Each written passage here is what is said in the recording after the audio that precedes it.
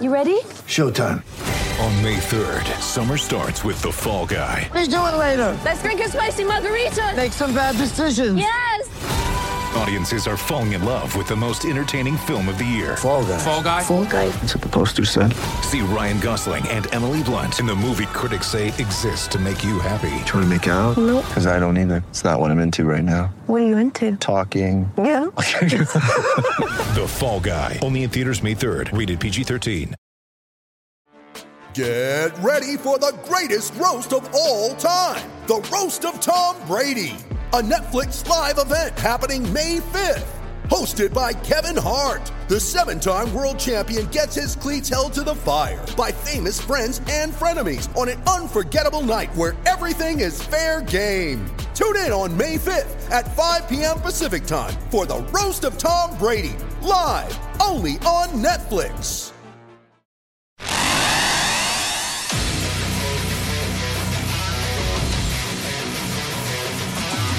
Gators Breakdown, the Gators fan podcast, because there's never a dull moment in Gator Nation.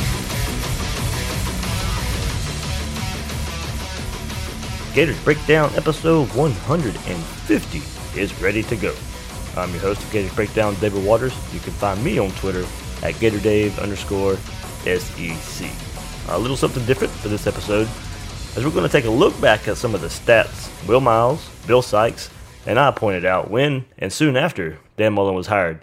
We did a lot of digging just to see what kind of coach the Gators were getting. So these stats are from past episodes, and since this is kind of college football preview season, I figured it would be a good refresher, and also for some of our new listeners to check out some of these stats that we thought were really key and really speak to the kind of coach the Gators are getting in Dan Mullen. So we look at overall numbers and just how much Mullen improved Mississippi State, how competitive Mullen made the Bulldogs versus the SEC West's best, Todd Grantham's defense before and after when he arrives at a new school, and also what makes a great quarterback under Dan Mullen, as well as some other tidbits sprinkled throughout the episode. And before we get started, remember you can find all Gators Breakdown episodes on newsforjacks.com/Gators Breakdown. There you will find all the Gators Breakdown episodes from the past, present, future as well as articles from the News for Jacks sports team. That's newsforjacks.com/Gators Breakdown. Also, listen on iTunes, Google Play, YouTube if you want the video version there. And when using those services, please share, rate, review the show. Let Gator Nation know what they're getting with Gators Breakdown. And on social media, follow Gators Breakdown on Twitter and Facebook at Gators Breakdown. Now, let's break it down.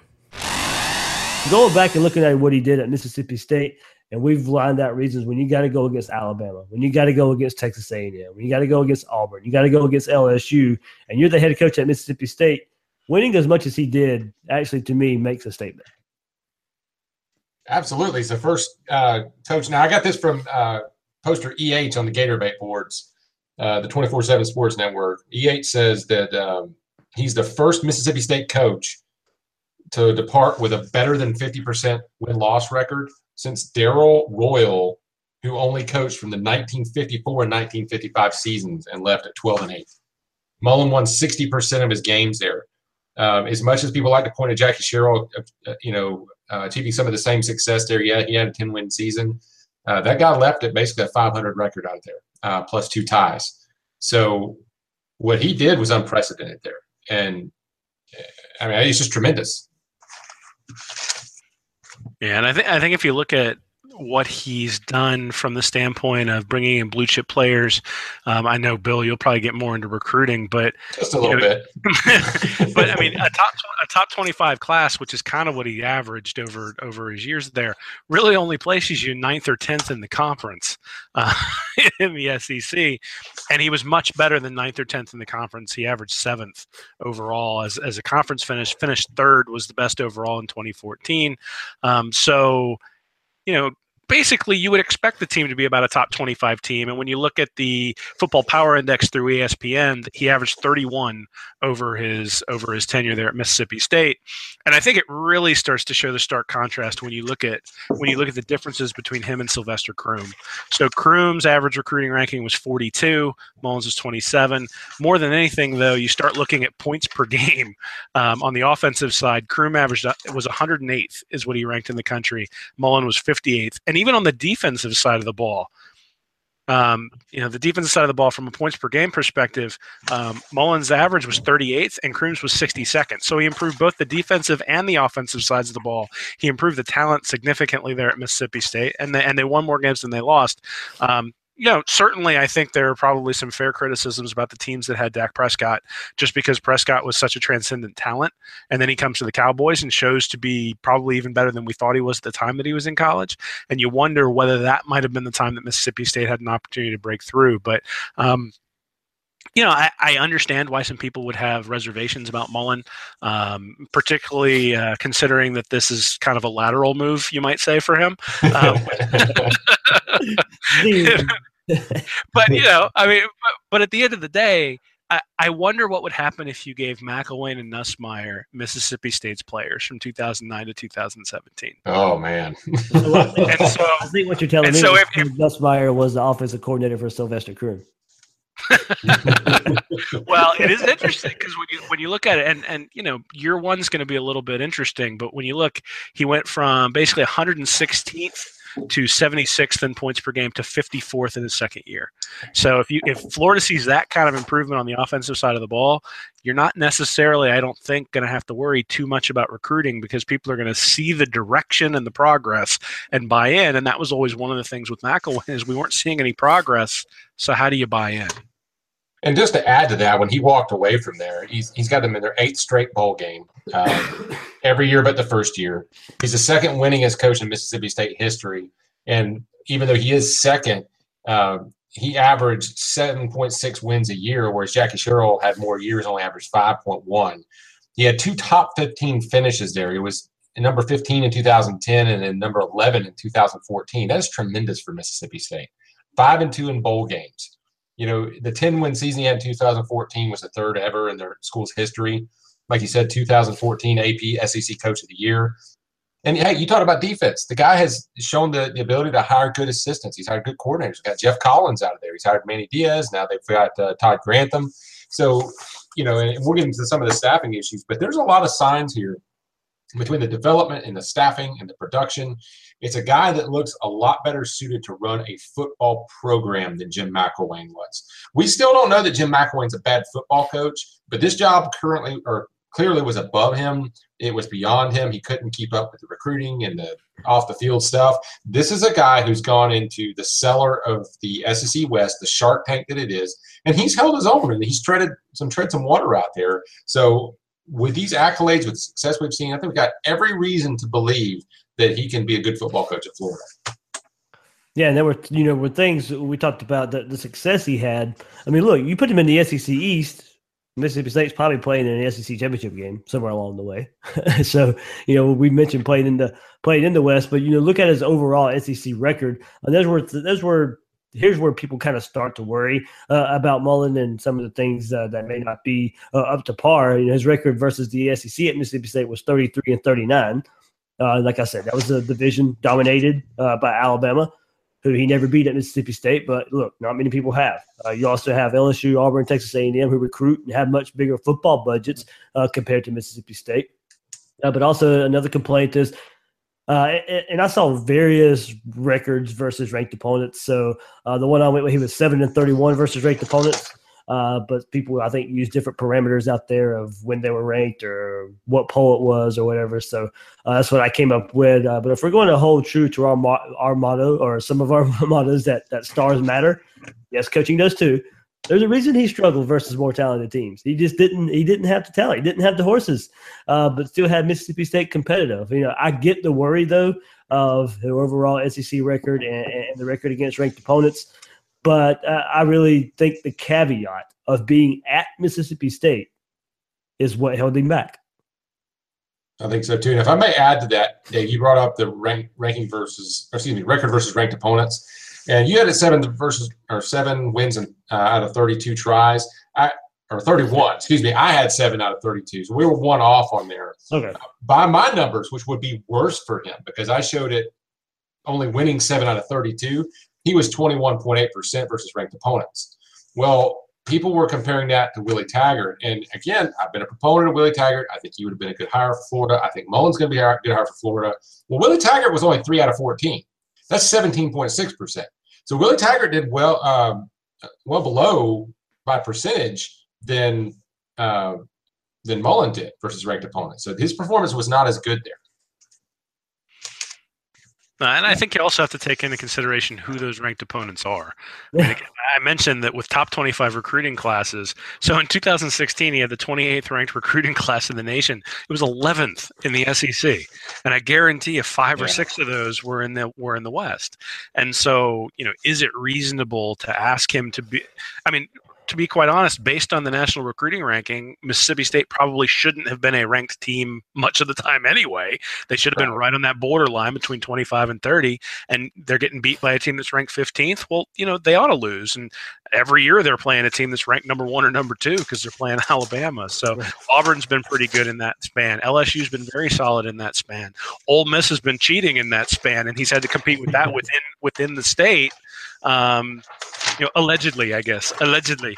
Ole Miss has been allegedly cheating, but that's in his state. So he's still pulling blue chip recruits in from the state of Mississippi, even though he's had to go up against Hugh Freeze and some of the allegations that have gone on there at Mississippi. Something I really wanted to look at just because it's kind of been hit on of the negative part of Dan Mullen, and if you go back, what fans have kind of pointed to the issue with his record versus the SEC West. And I wanted to dive in and just see how close or how far away he was to the top dogs in the SEC West. Alabama, Auburn, LSU, Texas A&M, and I also threw Ole Miss in there since they're the in-state rival and hit an uptick in recruiting, albeit by cheating. So Mullen, of course, 2009 to 2017, at Mississippi State, winning combined 13-29 versus those teams, 0-9 versus Bama with an average score of 31-10 Bama, 3-6 versus Auburn, average score of 29-22 Auburn, 2-7 versus LSU, average score of 28-21 LSU, 3-3 versus Texas A&M. Remember they joined in 2012, average score tied at 32, and 5-4 versus Ole Miss with an average score of 30-21 Mississippi State. So I wanted to dive in and kind of look at some numbers of, what was happening on the offensive side of the ball. That's what we know needs to be fixed at Florida versus Bama. They averaged 280 yards a game, with the highest being in 2014 with 428 yards in that game. Averaged 192 yards passing, 96 yards rushing versus Alabama at his time at Mississippi State. Versus Auburn, averaged 368 yards a game, with the highest being in 2011 with 531 yards of offense versus the Tigers. Averaged 197 yards passing, 173 yards rushing against Auburn. And then versus LSU, averaged 370 yards a game, highest being in 2014 with 570 yards of offense. Averaged 230 yards passing, 145 yards rushing. Versus Texas A&M, averaged 462 yards a game, highest being 574 in 2016, averaging 218 yards passing, 244 yards rushing. And then against Ole Miss, 418 yards a game, the highest being 566 in 2016, averaged 203 yards passing, 218 rushing. Now, with these stats, it shows how much recruiting matters. The 3 teams of Alabama, LSU, and Auburn recruited really well, and it showed most of the time when Mississippi State lined up against them. Bama averaged the number 1 class from 2009 to 2017. LSU averaged 5.8. Auburn's was 9.6. And it's no coincidence that Mississippi State had better success versus Texas A&M and Ole Miss, as their recruiting rankings weren't near as high. 16.5 average for Texas A&M and 20.5 for Ole Miss. Mississippi State ranked 27th in average recruiting ranking from 2009 to 2017. So like I said, Bama averaged 1, LSU ranked 5.8, Auburn 9.6, 16.5 for Texas A&M, and 20.5 for Ole Miss. So in 2013, all those other schools ranked in the top 10 in recruiting, while Mississippi State ranked 24th. In 2014, they all ranked in the top 15, with Mississippi State ranked 36. So what comes out of this for me is Dan Mullen competed in the SEC West and competed pretty well when the roster wasn't up to par. So if Dan Mullen can recruit at Florida, like we hope he can, he has a much better home state to recruit from. I believe this shows he could compete big time at Florida, because besides Alabama, he was within a touchdown or tied or had a lead in the average score against those schools. Yeah, he was outgunned week to week, and he's still got some of these wins. And you're going to see consistent results with that in the SEC, no matter which team you're analyzing. Guys, we can't look at the guy and say, oh, I keep seeing the comparison to Mark Richt. And Mark Richt had elite recruiting for a lot of years at Georgia. He had Georgia resources. He had the East to compete in. Florida's been struggling, and he still hasn't got it done. Mullen was at Mississippi State, bringing a knife to a gunfight versus Alabama. They're bringing Scud missiles, and he couldn't beat Bama, but he still got some wins over some of these bigger programs over there, running the gauntlet every year. I just don't think it's a fair comparison to expect elite results with, get elite output without elite input from a talent base. It's also really interesting that if you look, he had the misfortune of having Alabama and LSU on the same home and away schedule. So every year he either had Alabama and LSU at home or Alabama and LSU on the road. And Ole Miss fell on that schedule as well. So their biggest rivalry game fell on that schedule too. And if you look at Mullen's success, his best records come in years where he had to play Alabama and LSU on the road, because those were basically sacrificial SEC games. And then he got the other SEC games at home, and they were able to win some of those. And that's when he had those 9 and 10 win seasons. So, people looking for a breakthrough, that 2014 season, they happened to have Alabama and LSU on the road that year. Potentially, if Prescott had played that well in 2015, they would have had a much better season. So it's just interesting to look at it that way, that it fell a little bit unlucky the way their schedule's set up and just sort of the big horses in the SEC while he was over there. But it's understandable. I mean, he was basically starting for the most part, 0-2 every season, just based on the talent differential between the teams. Yeah, and like I said, you go back and look at the average score, 31-10 versus Bama. LSU, I'm sure, is a lot closer. We know LSU and Alabama have played, great games in that time. But look, they recruit similar to each other. Auburn as well. But to be within a touchdown for 9 years against Auburn and LSU, teams that recruit in the top 10, look, you start getting athletes that you can get at Florida, that's going to turn around. You have an easier SEC East already, so you should start winning in the East right away. But then when you play LSU every year, you get these Florida athletes, you're going to be, if you start recruiting better, which he should, you're going to start being expected to beat LSU. And you're going to start being expected to beat the other SEC West team that comes along as well, as long as you have a top 5 to top 10 class. And A&M, they recruited about, just cut in half. Their recruiting was better than Mississippi State, and went 3-3 in his time there. And the average score 32-32. Ole Miss, in-state school, they had to cheat to get the players they went and got, and Dan Mullen held his own against them. So I just think this is a clear signifier for people who are worried about what he did in the SEC West. And as Bill said, look, don't be so worried about it. I don't think there's many head coaches out there that would have been on that Mississippi State sideline and would have done much better. Yeah, I think it's legitimate to be worried about it. I mean, I think you look at it, you say you just don't know. There are a lot of games in that. If you look at the scores, there are a lot of games where Mississippi State lost the game close.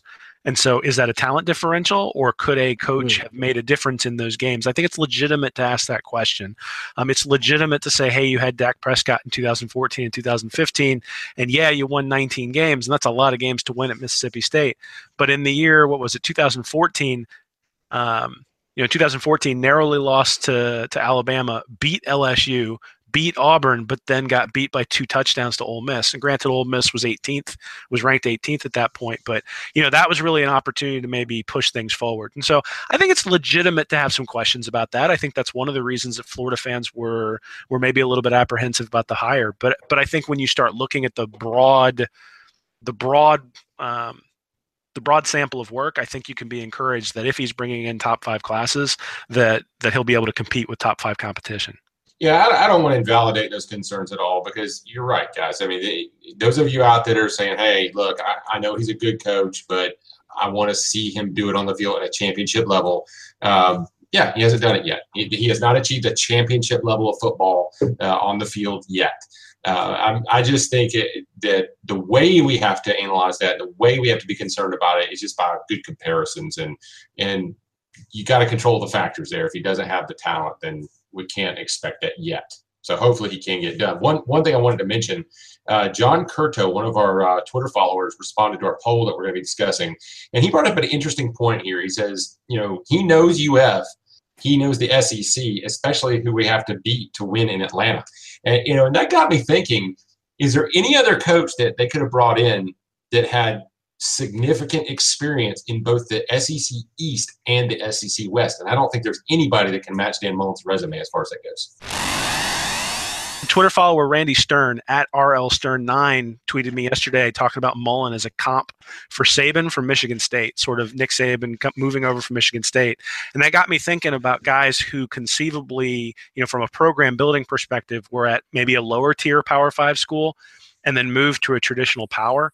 And I was looking for comps for both positive and negative. And I'll be honest, I had a hard time finding negative examples. So you can look at Saban in Michigan State. He went 34-24-1, goes to LSU and goes 48-16. So went from 58% to 75% win percentage. Les Miles at Oklahoma State went from 57 to 77. Mac Brown at North Carolina went from 59 to 77 when he went to Texas. Harbaugh at Stanford went from 58 to 74. James Franklin at Vanderbilt went from 62 to 67. Richt at Georgia went from 69 to 79. Petrino at Arkansas went from 67 to 74 when he went to Louisville. And then maybe even the best comp for Mullen, Paul Chryst at Pitt in his 3 years went 19-19, so won 50%. Went to Wisconsin and he's now 33-6, so he's won 85% of his games. So really, what it looks like is guys who compete at programs where people have had trouble competing in the past do a very good job when they come into power programs. The only examples I could really find, and certainly if other people have more, send them my way, but Steve Sarkisian at Washington won 54% of his games, went to USC and did win 67% of his games, but obviously had some issues there with drinking. The really bad example, the only one I could find, was Houston Nutt at Arkansas. He won 61% of his games there. Went to Ole Miss, which I don't think is necessarily going to a power school, and really struggled. You could throw Muschamp. That's a lateral move, Will. that is a lateral move. And interestingly, going from a power to a non-power doesn't seem to make much of a difference, because Muschamp at Florida was 57%, goes to South Carolina, he's won 56% of the time.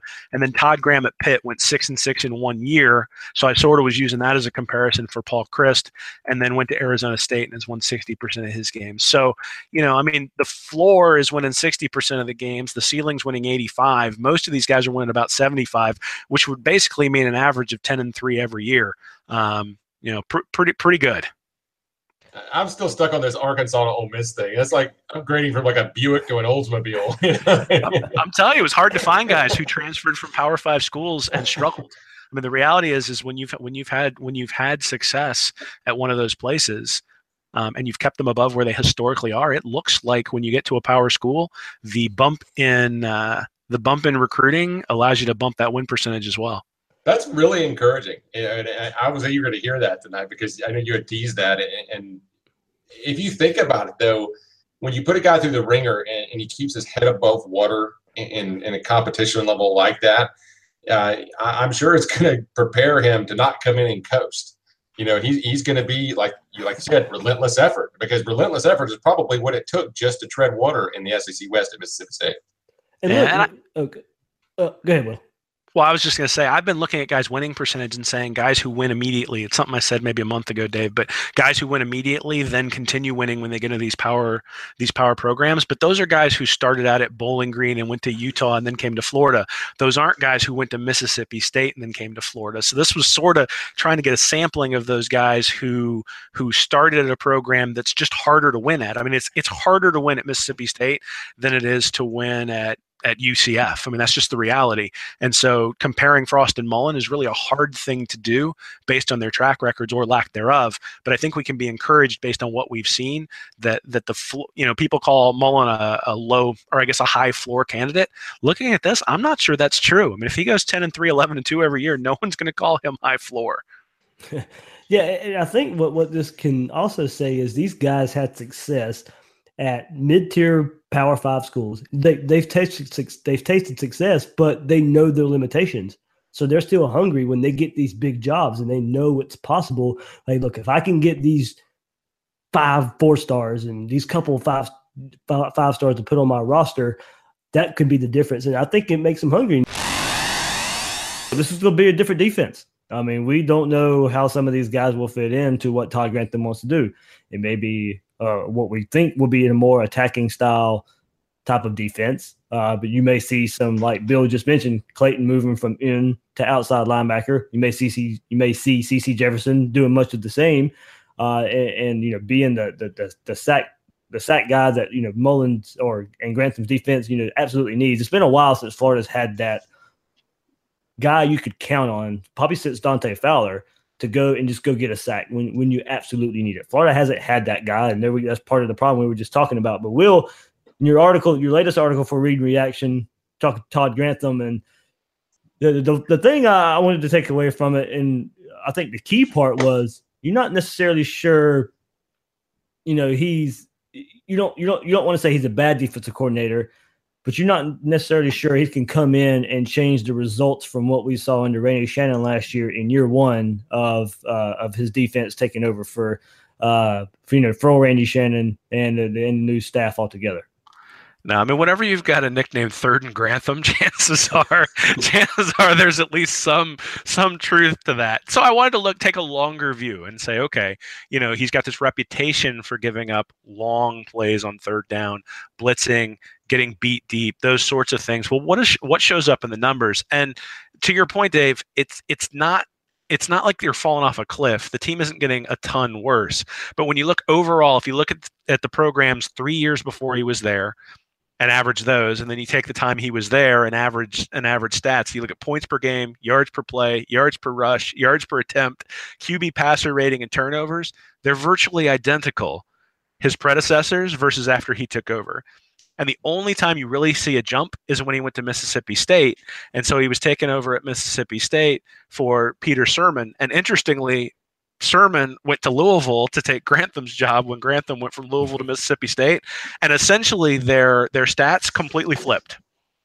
And so Sirmon was the Mississippi State defense was 75th in points per game, and Louisville was 31st, and then you look at 29th, sorry, and then you look at Grantham at Mississippi State, and he took him from 75th to 31st, and Sirmon took Louisville from 29th to 71st. So basically a complete switch there, and so I wonder whether that has more to do with Sirmon not necessarily being a great defensive coordinator than Grantham being fantastic. None of this to say that Grantham is a bad defensive coordinator. I just don't know that he's a difference maker. He's not somebody, Will Muschamp was known as a defensive coordinator who made a difference when you brought him in as a defensive coordinator.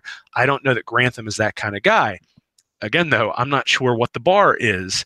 Randy Shannon had a pretty good reputation at Miami, but once he became the head coach, the defense really started to struggle. The defense last year really struggled, though obviously there was a lot of youth. And so I'm assuming they're going to be a little bit better this year, if nothing else, because they're going to start incorporating some of those guys who have been left aside. Antonius Clayton was like the 29th ranked recruit coming out of high school. Slayton was in the mid 60s somewhere. So if those guys get incorporated in, you have a higher talent level, you have more depth as you bring in Bernie and Dean and those sorts of guys on the defensive side of the ball. I think they'll be better, but I don't know that it'll necessarily be some wizardry from Grantham.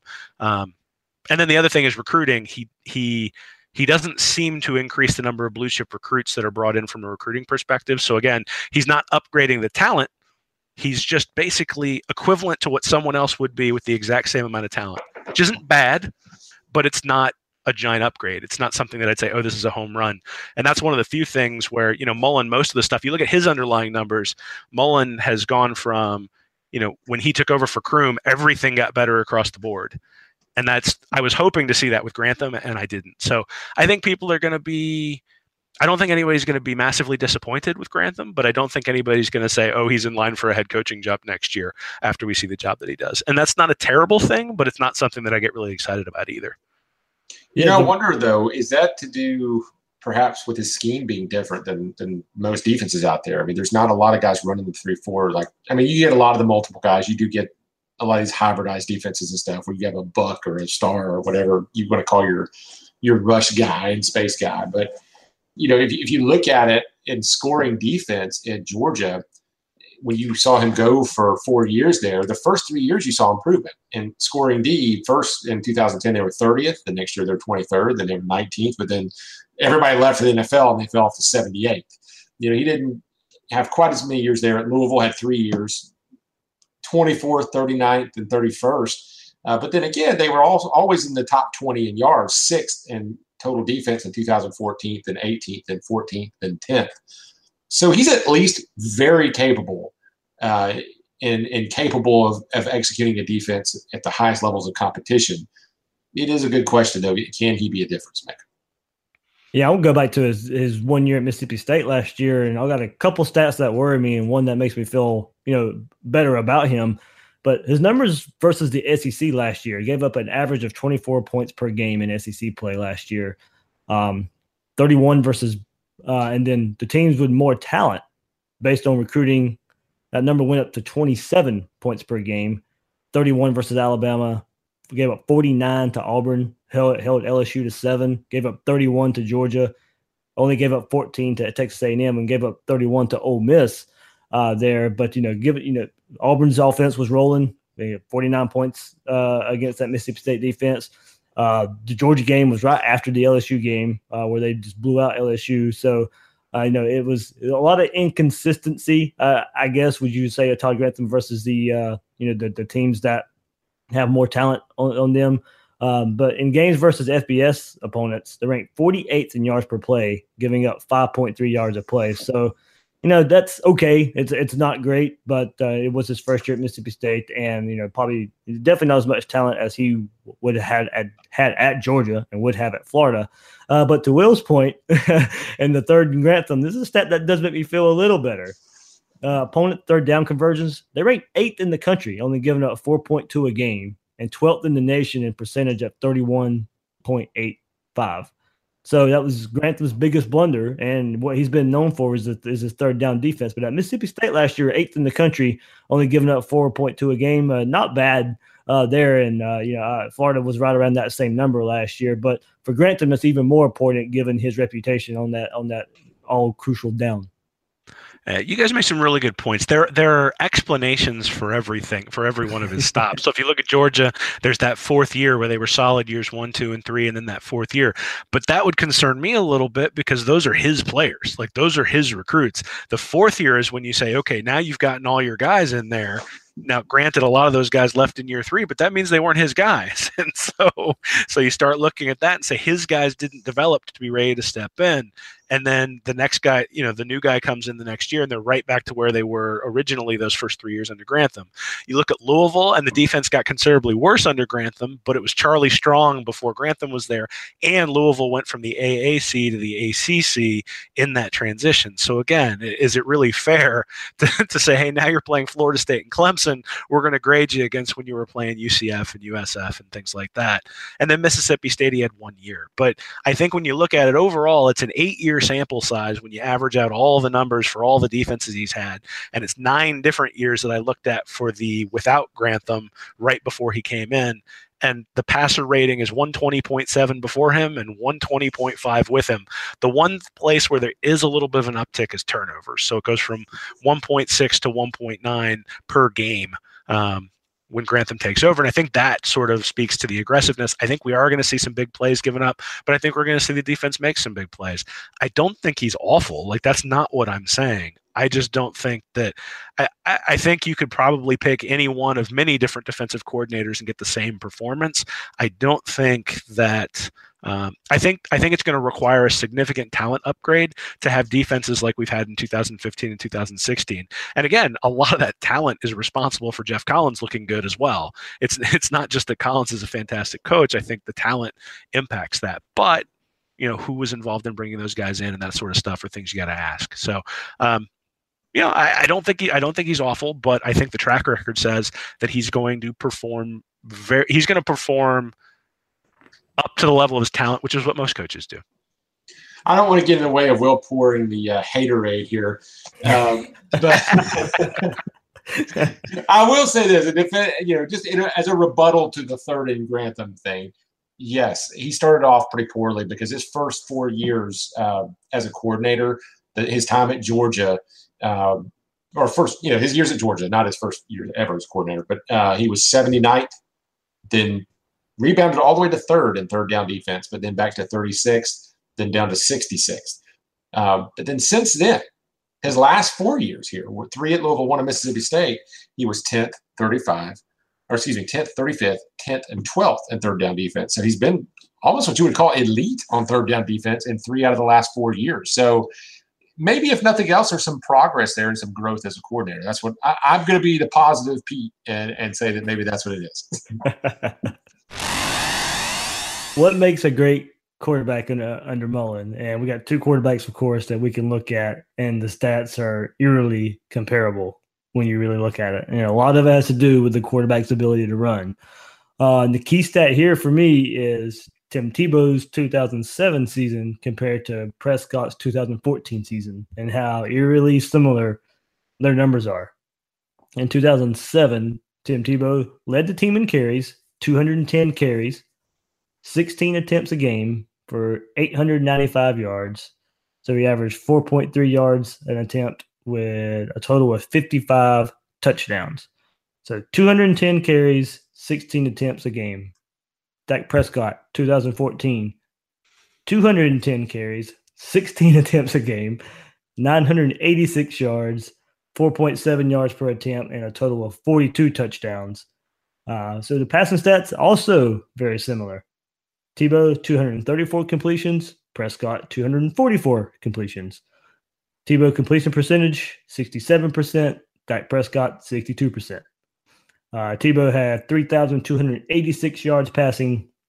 Prescott with just a bit more, 3,449 yards passing. I know I'm getting picky there with the stats, but looking at the 2 best quarterbacks Mullen has had and how comparable their stats are, it's pretty easy to see some of the key stats here and what is expected to be one of the best quarterbacks in the nation under Dan Mullen. So how close their stats are in rushing the ball is really telling, and it was even pretty close to next season. With Tebow having 176 attempts for 673 yards and Prescott having 160 attempts for 588 yards. Tebow did have, like I said, one more game that year because of playing in the SEC championship game in 2008. But one game doesn't really deter in what you see and what kind of play you saw from Mullen's best quarterback. So going back and looking at it, that 2007 season for Tebow and that 2014 season for Prescott. I mean, it's crazy. Both had 210 carries, both 16 attempts a game. You can when you look at of course, we've said it before, the prototype quarterback under Dan Mullen. Look, I don't know if Florida will get that guy again and that type of guy, but if they do, you can look at those stats, and that's the type of stats you'll see from a successful quarterback under Dan Mullen. Yeah, I think there are a couple of things you can look at there that are telling. One is that in 2007, Tebow completed 66.9% of his passes, but he averaged 9.4 yards per attempt. So they were going down the field.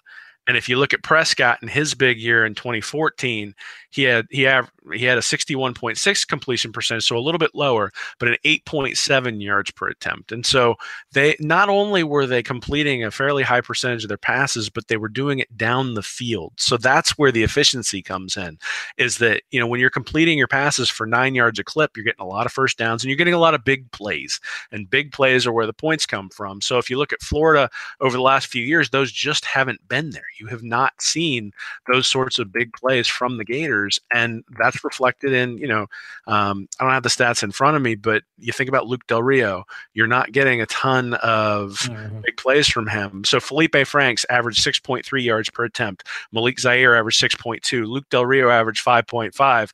And Kadarius Toney threw 2 balls and averaged 25. But basically, the 3 main quarterbacks didn't average a high enough yards per attempt, and they didn't complete the ball at that high a clip either. So Franks had 54% of his passes were completed and 6.3 yards per attempt. It's just not good enough, especially if you're not going to run. So part of the running, I think, opens up the offense, but also just the idea that when you're throwing the ball, you're going downfield and you're going for the jugular. And I think that's really what you're going to see with Mullen. I wrote an article a couple of months ago looking at Mullen's offense, and the whole goal was to get the ball to the outside. And in fact, when he got in the red zone, that was when he spread. So he would go to 5 wide in the red zone, and then the quarterback could run, the running back could run, or he had one-on-one coverage with the wide receivers that he had out there. And then when you looked at him, in between the 20s, it was actually much more closed in. But his goal was to get the running backs, and at the time he had Rainey and Demps and those sorts and Harvin and those guys, and his goal was to get him to the outside. So I think that's the kind of thing you'll see with Justin Watkins. I think that's the kind of thing that you'll see perhaps with Malik Davis, is trying to get those guys to the outside and then taking shots down the middle of the field with the quarterback. Go back and look at it too, as well. Like I said, the stats were really similar. And in a way, I think it says more about Prescott and putting up those type of numbers as Tebow, because he wasn't the highly rated quarterback coming out of high school, and he wasn't surrounded by, other 4- and 5-star players. So while the numbers are similar, I think it can be looked at in different ways. Tebow, for as great as he was, you could say, he did get elevated by the players around him, like Percy Harvin, Andre Caldwell, and Cornelius Ingram in 2007. Prescott did have players like Fred Ross and De'Runnya Wilson, but the talent around both players are not even close to comparable. And that's not to say Tebow didn't elevate the players around him as well. He was the linchpin in that offense, working so well and converting short yardage and red zone scores.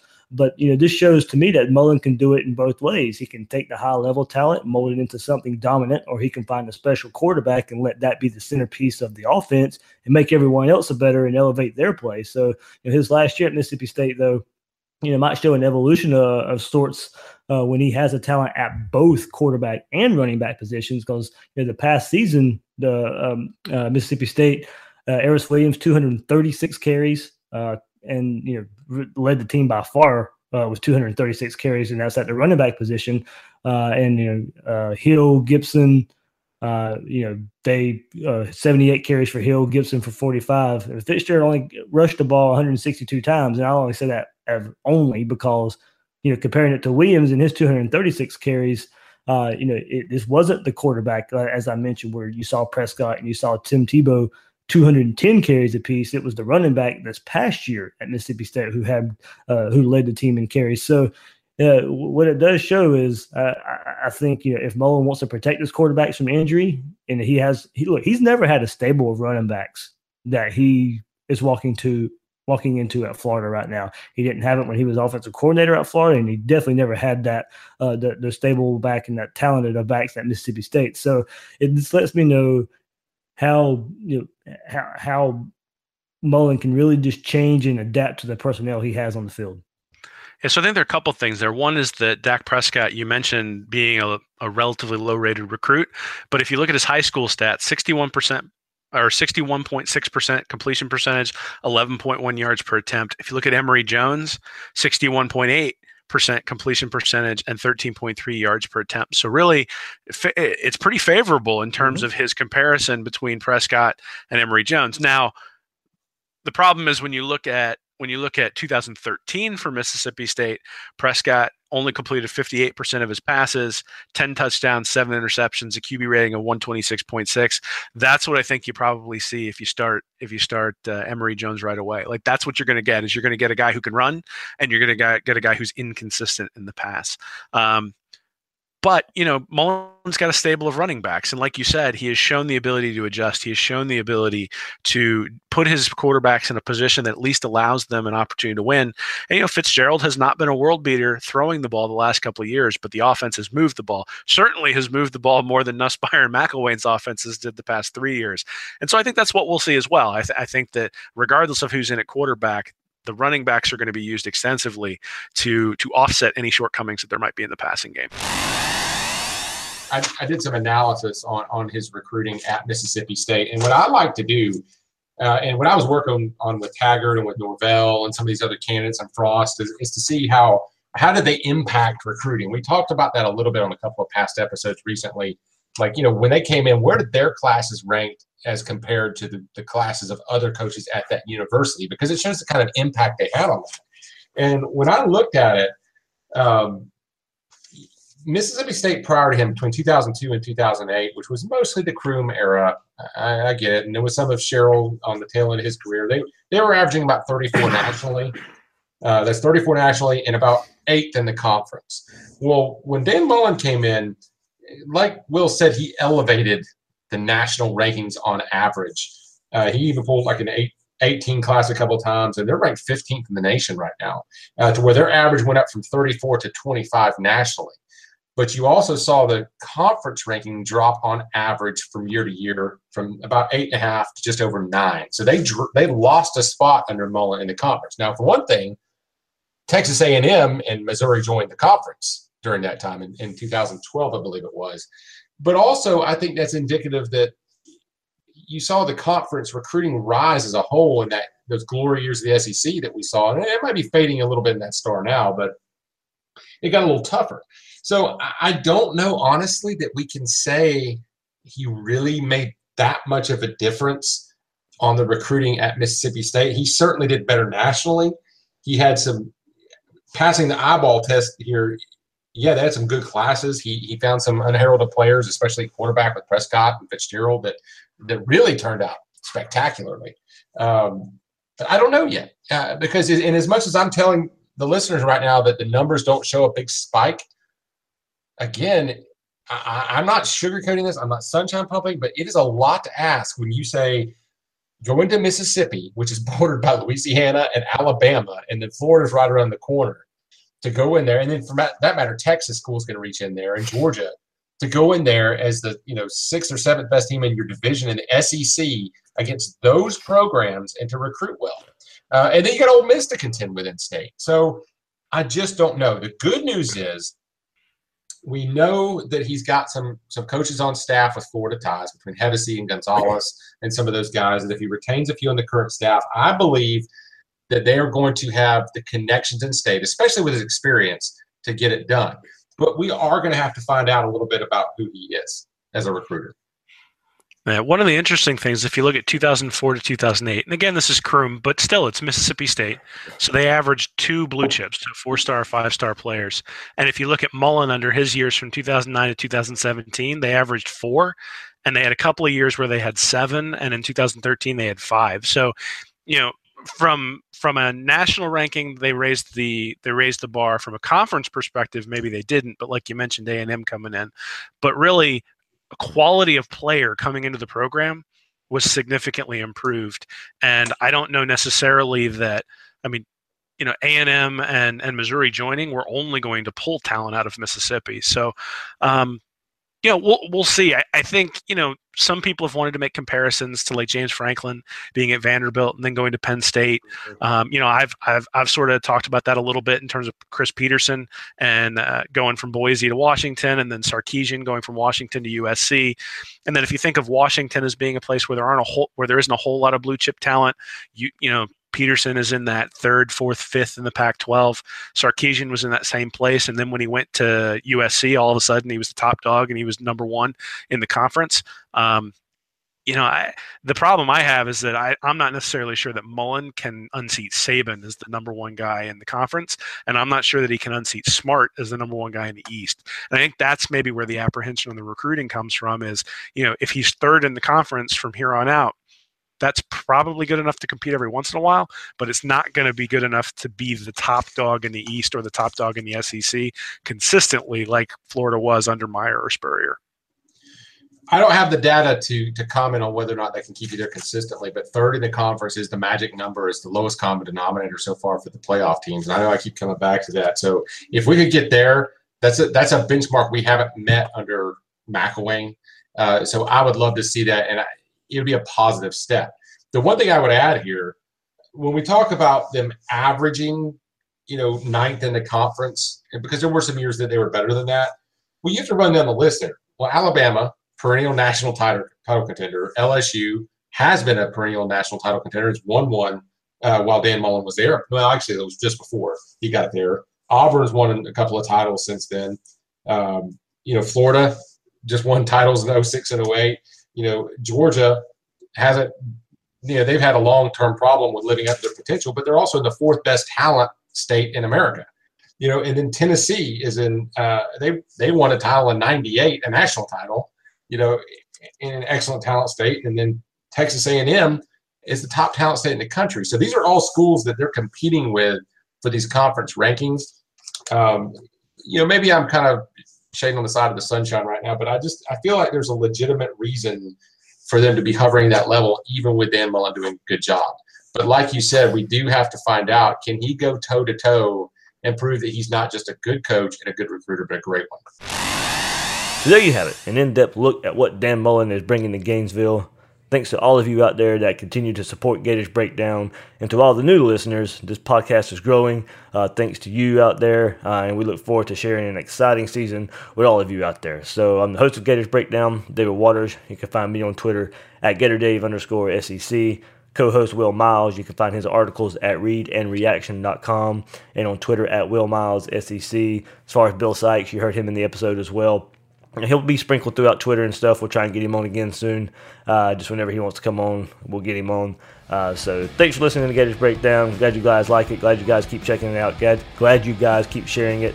Glad we're keeping growing and letting Gator Nation know our thoughts of what's going on with the Gators. So guys and girls out there, thanks for listening to this episode of Gators Breakdown.